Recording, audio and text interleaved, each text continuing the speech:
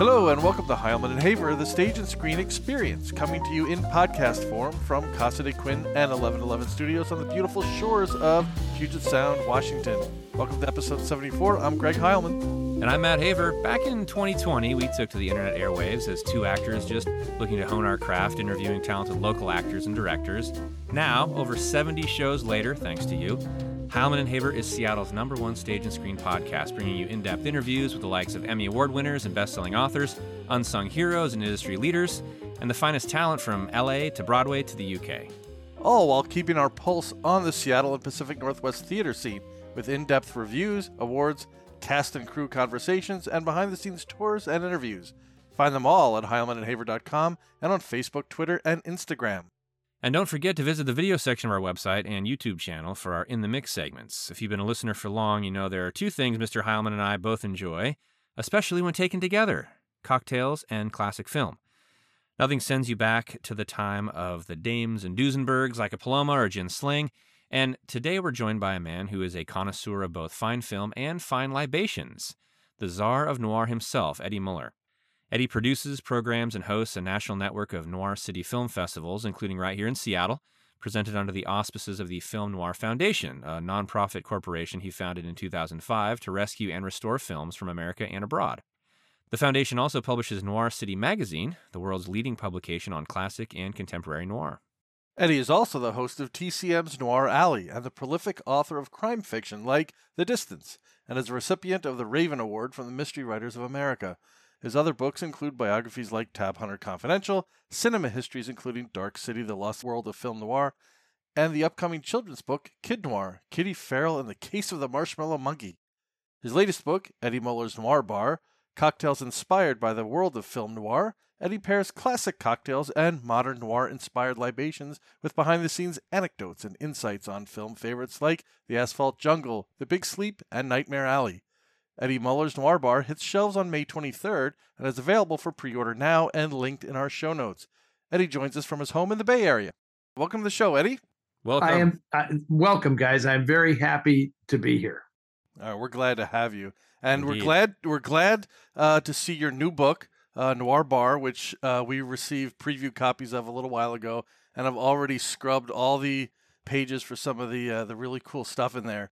But it may be, out of all the books you've written quite a bit, none more timely than this book, Noir Bar. I mean, not only is film noir going through kind of a bit of a renaissance, but with COVID, it led to an increase in, we all stayed indoors, and we all took up mixology as a hobby. I know I did. And my liquor cabinet, you can ask Matt, my liquor cabinet is busting at the seams. It's a beauty. But this book, reading through it, the first thing I thought of when I saw the Blue Gardenia piece was, man, I would have saved hours of looking at the internet to try to figure out how to make a pearl diver.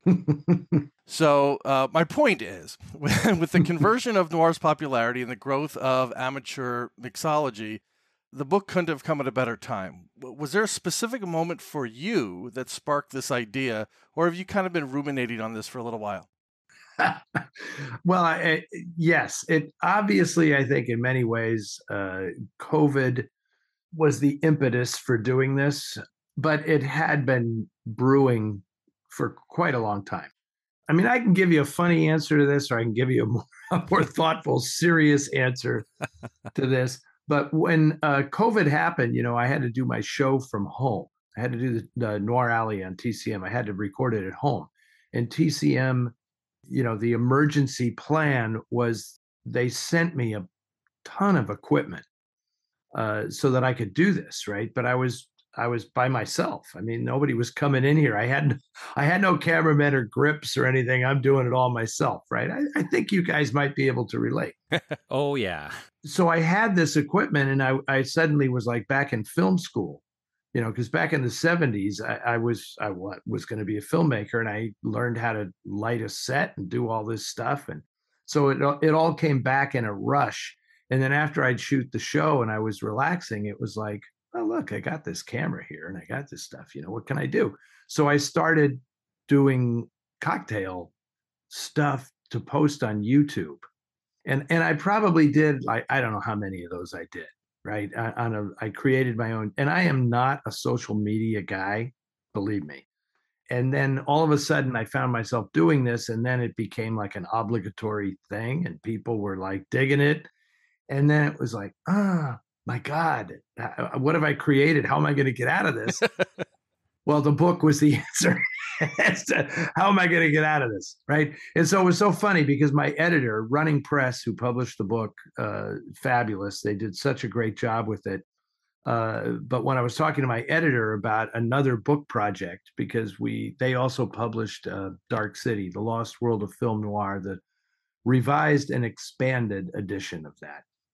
And it did so well that they said, what do you want to do next? And we were talking about ideas. And then Cindy Sapala, my editor, said, what about a cocktail book?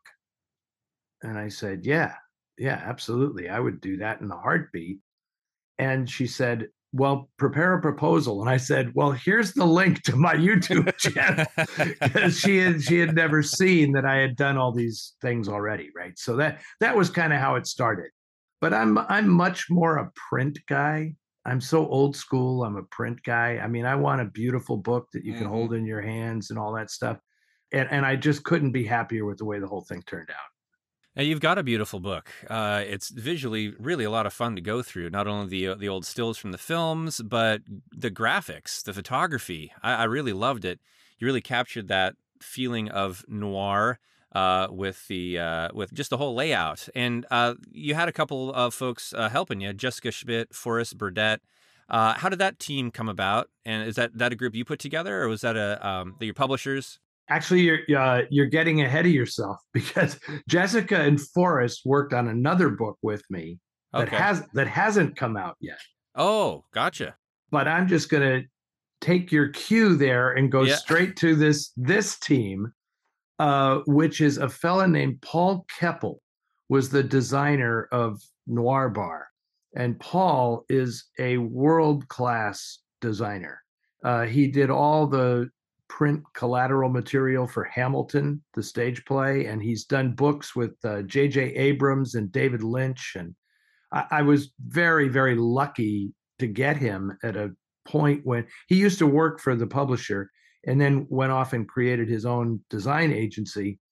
And the production designer at Running Press called him and said, you might be interested in this one.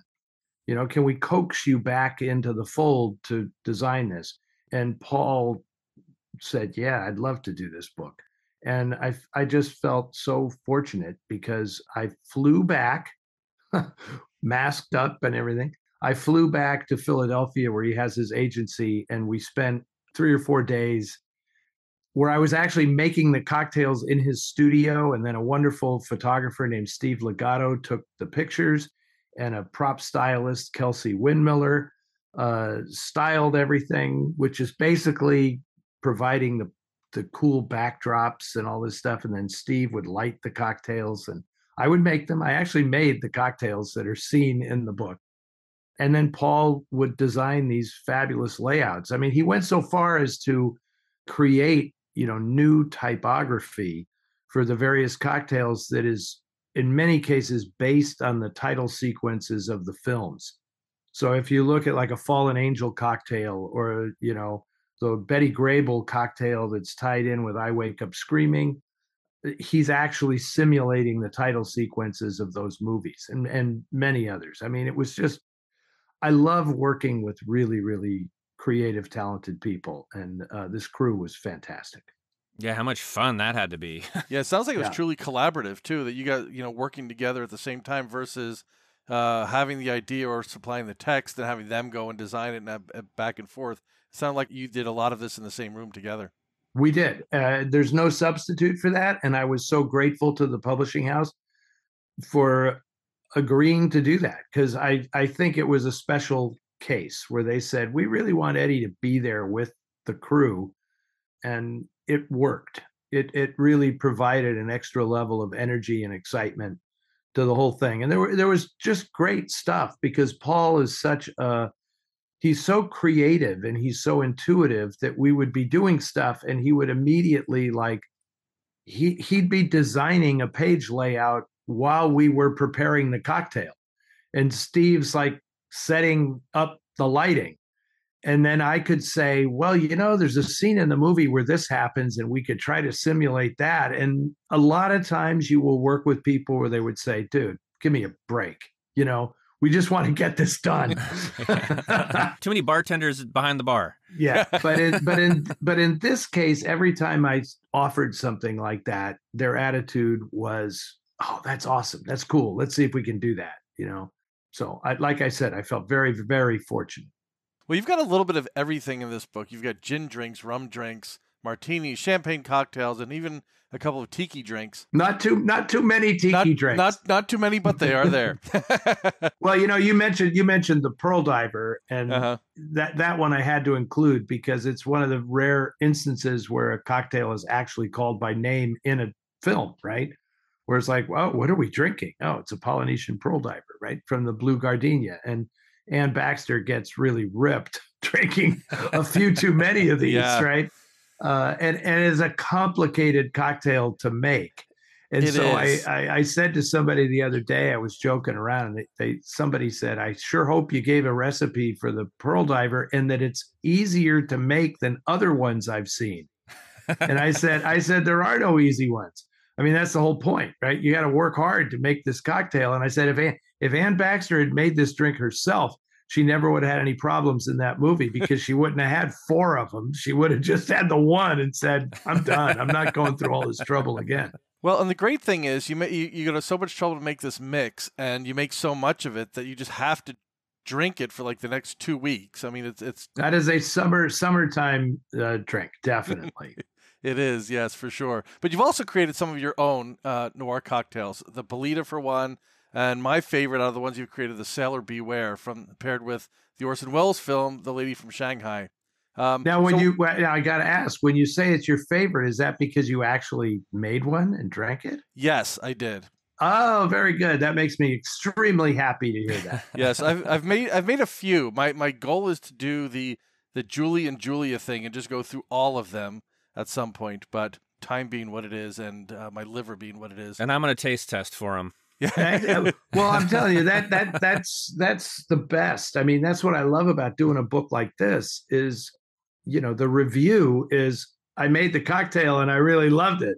I mean, that's the review, right? I mean, the rest of it is fine, but that's where the rubber meets the road here, Oh, so for sure. thank you for saying that because I'm very proud of that cocktail. Yeah, I would love that to become like a real thing in cocktail programs and stuff or in bars. That would be fantastic. I will tell you one funny tidbit about that. That cocktail was originally called The Lady from Shanghai. That's what I called it, right? And I thought that's how it's going to become a staple, right? Because people are going to equate it with the film and it's going to be, hey, bartender, I want a lady from Shanghai, right? I thought that sounded so cool. But then I had so much respect for Paul Keppel as a designer that when he was doing the book, he said, you have to call it something else because I don't want to use the title of the film and the name of the cocktail on the same page. It looks bad design-wise to repeat The Lady from Shanghai. And I said, but Paul, that's the one. That's the drink that I've created that is the best of all of the ones that I made for this book. And I want to call it A Lady from Shanghai. And only because I respected Paul so much did I cave in. And I said, okay, I'll call it something else. And I had to do a lot of research to make sure that there wasn't another cocktail called a Sailor Beware. And amazingly, you would think that would be a standard thing on a tiki bar menu, right? Or somewhere in New England or somewhere, yeah. Yeah. I mean, they have the missionaries' downfall and all this stuff in tiki bars, but you would figure there's a Sailor Beware, but there wasn't. So I adopted that one, and let's hope it becomes a real thing, Well, that might need to become the official cocktail of Heilman and Haver because we have our In the Mix segment where we kind of do the same as what you were doing during COVID. The quarantine is find a film or find an actor or maybe an anniversary of something, a birthday, and make a cocktail that links with that person or maybe that film. Lady from Shanghai, one of my favorite Orson Welles films. It's funny. The most response we've gotten on our YouTube channel was probably the weirdest drink we made, and it was the Alaskan polar bear heater from the Nutty Professor. And like Greg spoke about, hey, you make enough of this stuff, you got to finish it. And of course, we had one on camera, and then we had one off camera, and surprisingly okay. But it's always funny because we get our email, pops up, hey, another comment on that Alaskan polar bear heater. But I got to ask you, you bartended in the Bay Area. It was one of your first jobs, correct? Correct. Yeah. So were there any other drinks in the book from bygone days, some favorites that you used to make or anything? Maybe it was like, one of the first cocktails you remember making, something like that kind of had a, kind of that nostalgia for you? That's an interesting question.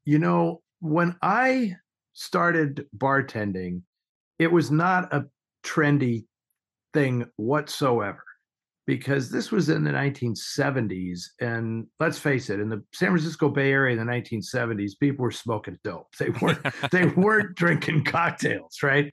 The whole cocktail culture renaissance had not happened. But for some reason, probably because of my love for these old movies where everybody drank cocktails, right? I was like, I want to learn how to do that.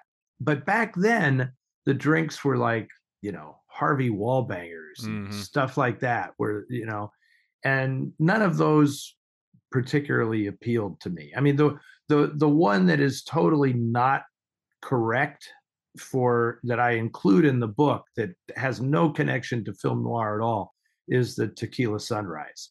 But I included it because of Robert Wagner, because he did this film called A Kiss Before Dying. And when I went on a TCM cruise with Robert Wagner, we drank a lot of tequila together.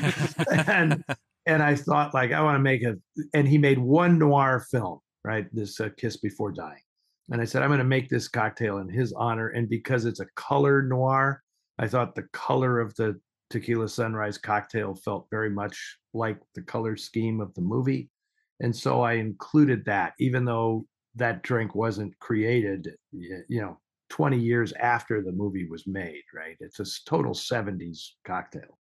Anyway, it's interesting. I mean, researching this stuff and figuring out what to include was really a lot of fun, because it led me to, there's a website, I'm embarrassed to say I can't remember the link right now. You're going to get a lot of calls or emails from people saying, give us that link. Yeah. Which there's a website, you guys may already know it, that has all these cocktail recipe books all the way back to the 1800s. And they have scanned them and put everything up on the site. And you can just scroll through everything and find old cocktails. It's absolutely fantastic. And so I was able to go and find a lot of like Prohibition era cocktails that were named after actors. The Lee Tracy cocktail, the Joan Blondell, the Joan Bennett, the Ann Sheridan. These were all created in like the early to late 30s. And they were just fantastic. And so I was able to discover those and tie them into the noir films that these people made.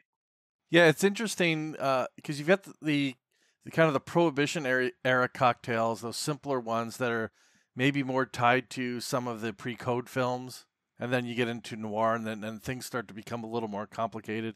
And then you get, and I loved your comment about I forget how you put it in your introduction about kind of the hipster thing where everybody's making these weird ingredients and trying to put things together that's just kind of gotten out of hand that you've tried to stay away from, and thank you for that. Get this cedar branch out of my drink. I mean, I like all of that. I find that all kind of interesting. I want somebody to make one of those drinks for me. I don't want to stay home and make them myself, right? But I also was very aware that because of the Noir Alley show, and that it is on a weekend night, a lot of people watch it on Saturday nights, right? That it's become a thing that people tune in and they drink a cocktail with the movie. So it's not like something that we're making up or suggesting that people do. They already do it, right?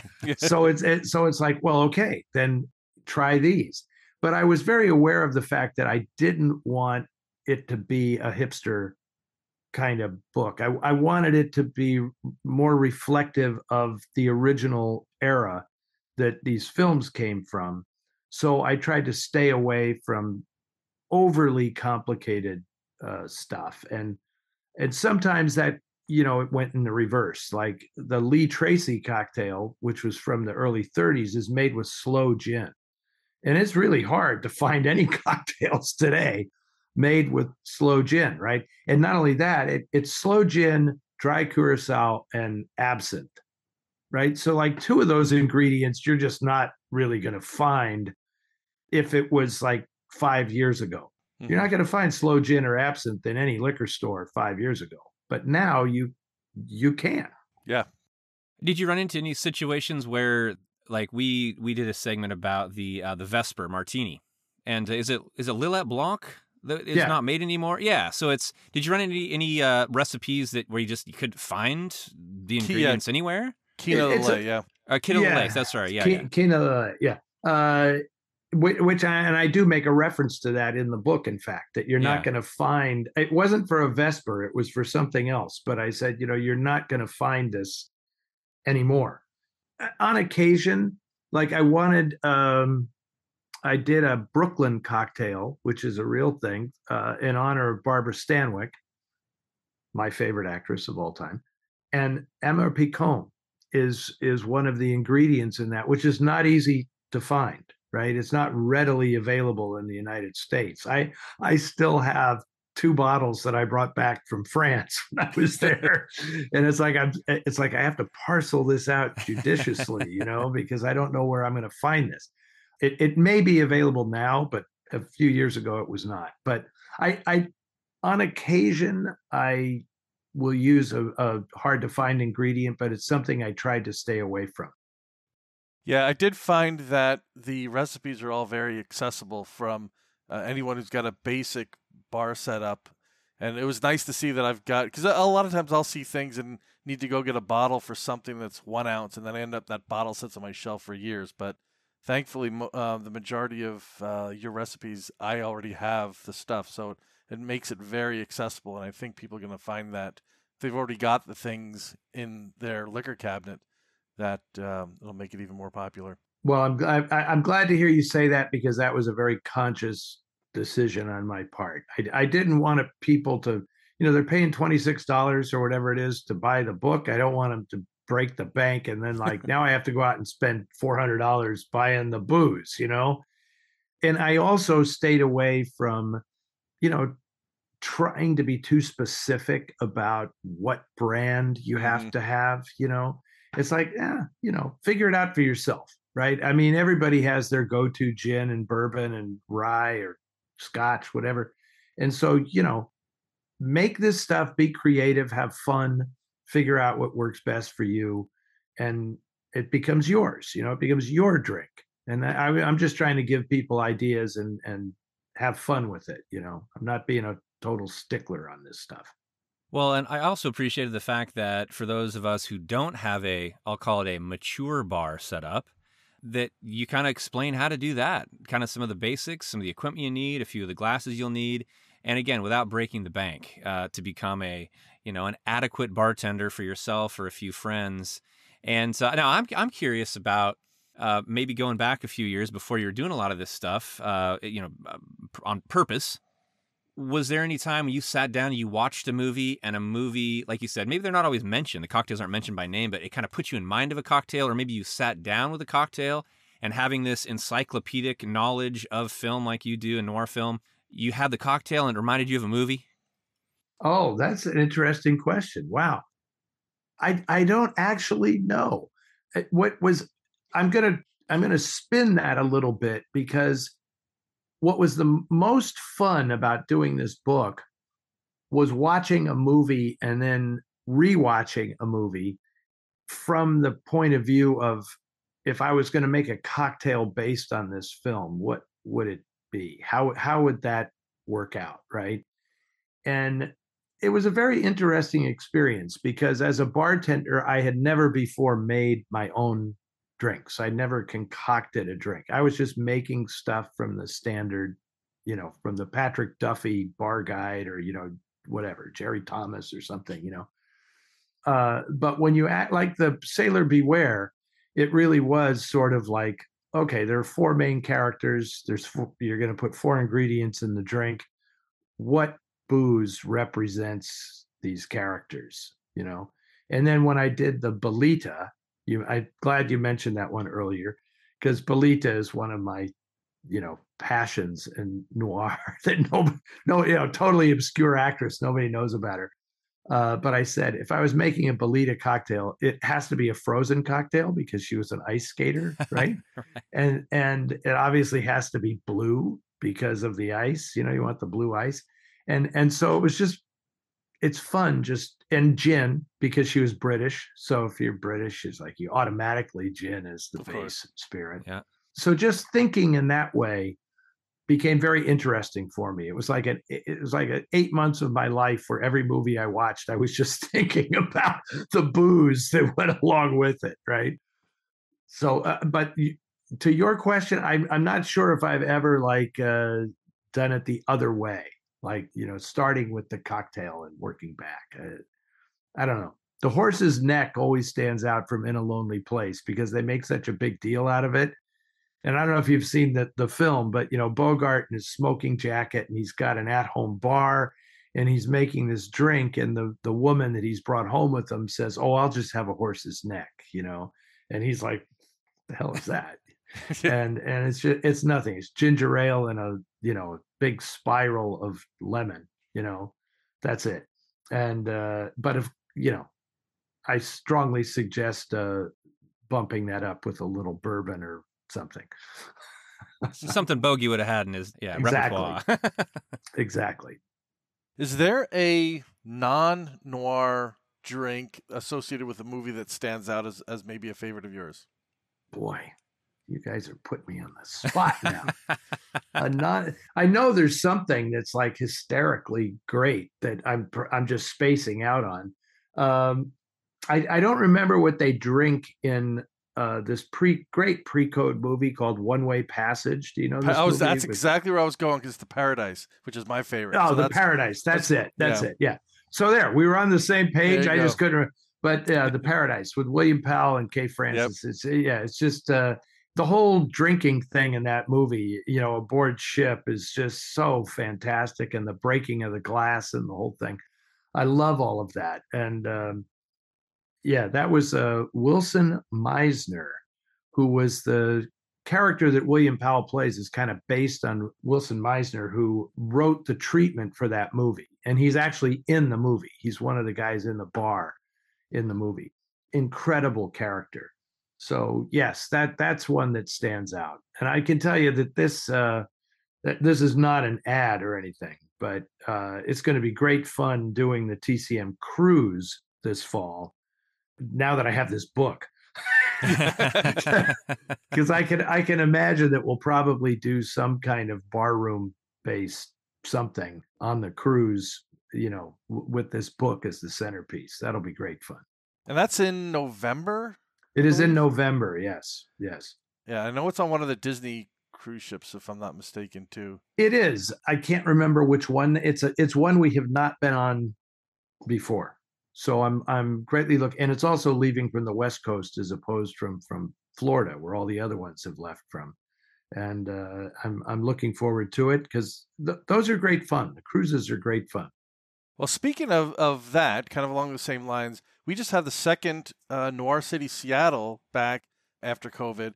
I didn't get a chance to go to this year's. I saw you do the intros for the first weekend, and last year's, the first one back. How does it feel to be back out on the road hosting these events with actual people after COVID? It's got to be pretty exciting for you. I think it's exciting for everybody. I just think being able to be back out in public and watching movies as a group is a tremendous thing. I'm very, very proud of how well these Noir City festivals do in a time when everything is, we're all being told that the movie going experience is ending. The movies, first run movies are in decline, repertory cinemas are dying out, all of this stuff. There's no turning back the tide. And then we do our festivals and we fill theaters. The Egyptian Theater in Seattle is pretty much full Mm-hmm. every day and night during Noir City. And I understand that it's a special thing, but it's not that big a deal. I mean, we're showing old films and there's a little extra razzmatazz we put on it, with we'll have some jazz musicians or something. I really loved it when we had that Seattle burlesque troupe came out and did a whole show with us. That was fantastic. They were great. We got some great ones in Seattle. Yeah. And so, you just do a little extra to, as gift wrap on the movies. And I have found that people who are so inclined, and they come in all ages and colors, and it's not who you suspect it is that relates to this, but if you put the bat signal up there, people will respond, and it's fantastic. And so, yeah, more than just it's nice to see people back congregating again. I feel very proud of the fact that this film series that I create, it's been over 20 years now that I've been doing this, that it continues to draw really, really, really well.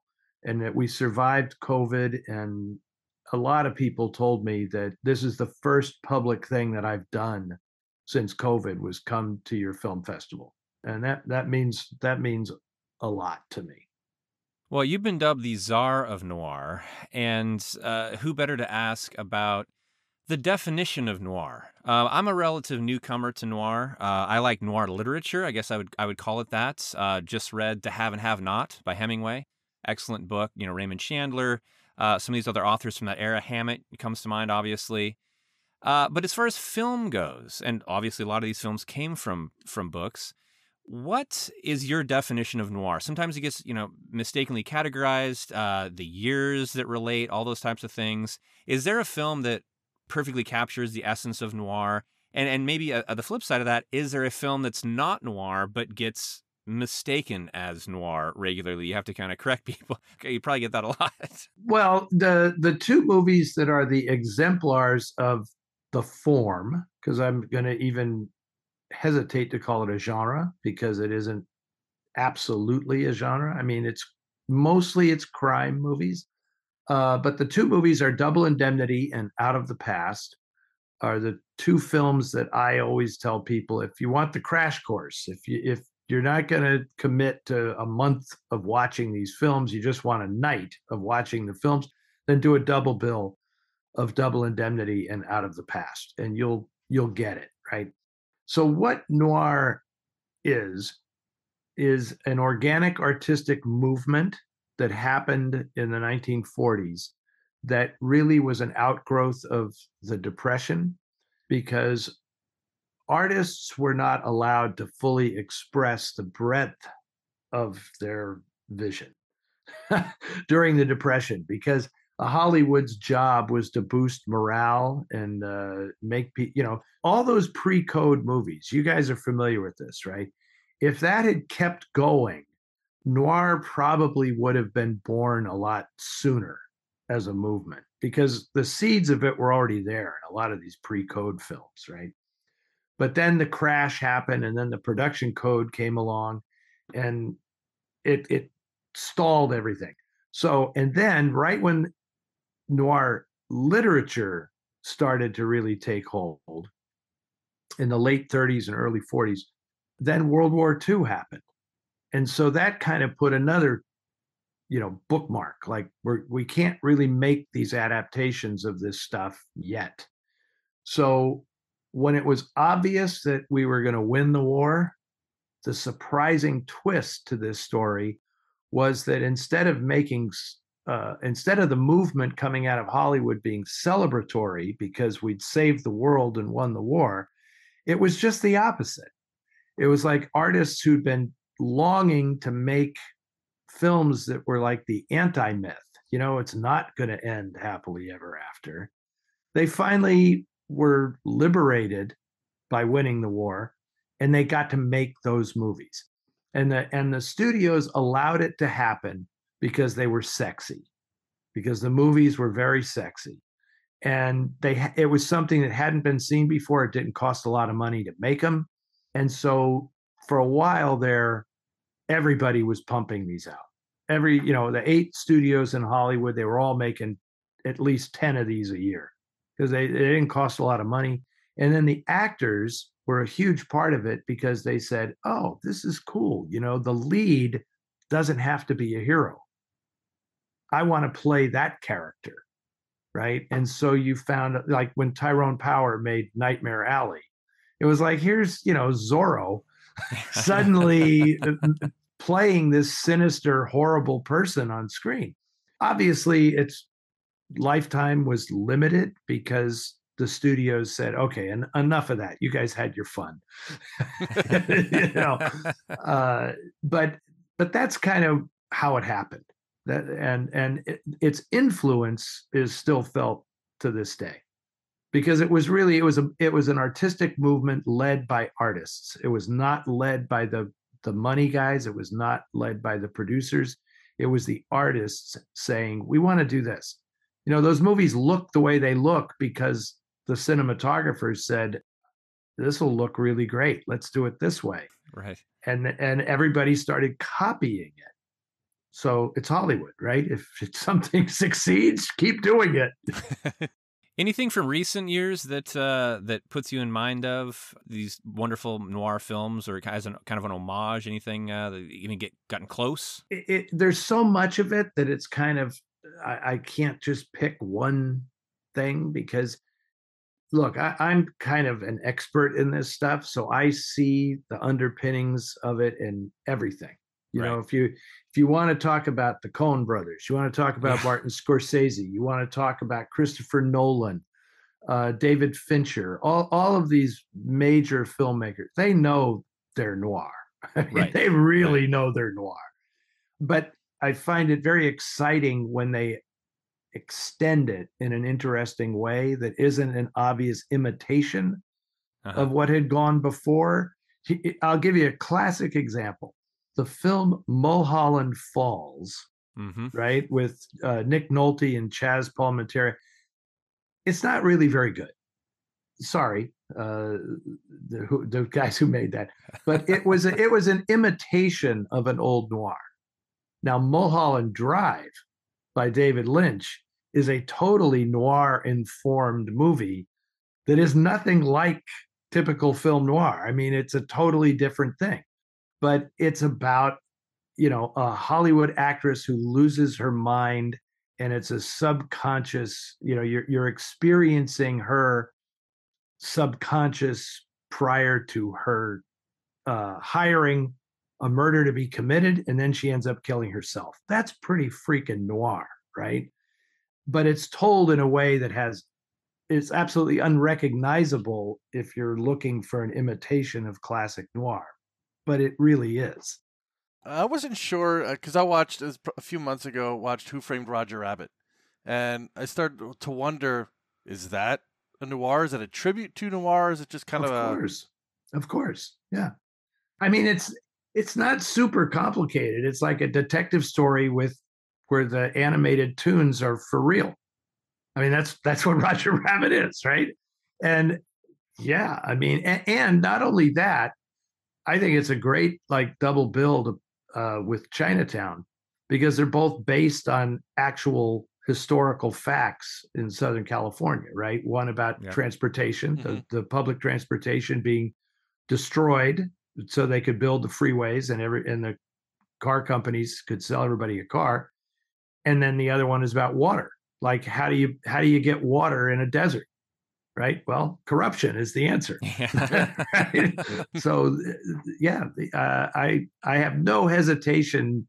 Include Who Framed Roger Rabbit in the discussion of noir, particularly as it applies to the actual noir history of Los Angeles. Right. Well, we can't let you go without discussing the wonderful work you do with the Film Noir Foundation as its founder and president. We've previously had Tracy Gossel on the show, who's founder of the Film Preservation Society, and talked about the wonderful things they do with some of the old silent films. Could you talk a little bit about the work that the Film Noir Foundation does in promoting film noir and helping to prevent some of these great films from getting lost to the annals of time? Sure. Thank you for the opportunity to plug that work. Yeah, I it started out because there were movies that I had seen on television or really bad tapes of.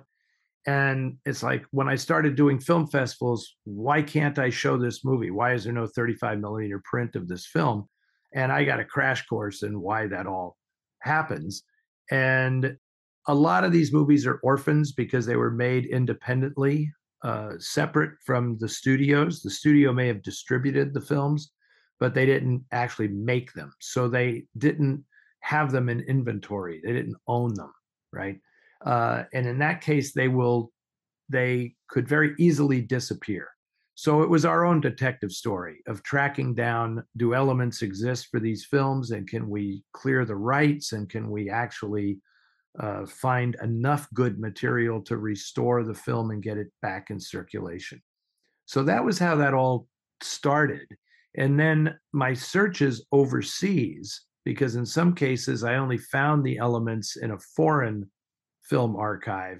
And then once I was overseas doing this research, then I started to discover foreign noir films that nobody had ever heard of. And so we've restored a lot of stuff from Argentina, which had a amazing, thriving film industry before, honestly, Hollywood kind of kiboshed that. And I'm finding this to be true all over the world, right? Finding stuff in Norway and Spain and Germany. And, you know, there are noir. When I wrote my first book on film noir, I felt I was writing about a completely American phenomenon. And then lo and behold, 20 something, 25 years later, I realized, you know, it wasn't just happening here. It was actually happening all over the world because the films were shipped around and inspired each other. You know, when I watch the Yeah. films in Argentina, it's like, well, this is a combination of Naked City and Brute Force. Two American films were clearly an influence on this film called Apenas un Delincuente, Hardly a Criminal. And you realize that that happens all over the world all the time. You just don't get to see the end result.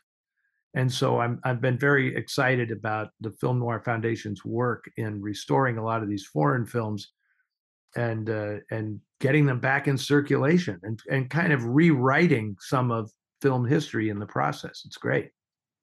Well, as we mentioned in your bio, quite the Renaissance man. You got a lot of irons in the fire. You alluded to a new book project on the horizon. What's next for you, and how do all of our listeners keep up with all things Eddie Muller? Well, the book on the horizon that you mentioned earlier, when you mentioned Jessica and Forrest Burdett, is a children's book that I've written. Running Press said to me, we've got this idea for a line of books called Kid Noir. Would you be interested in that? And I said, on one condition is, will the artwork be black and white?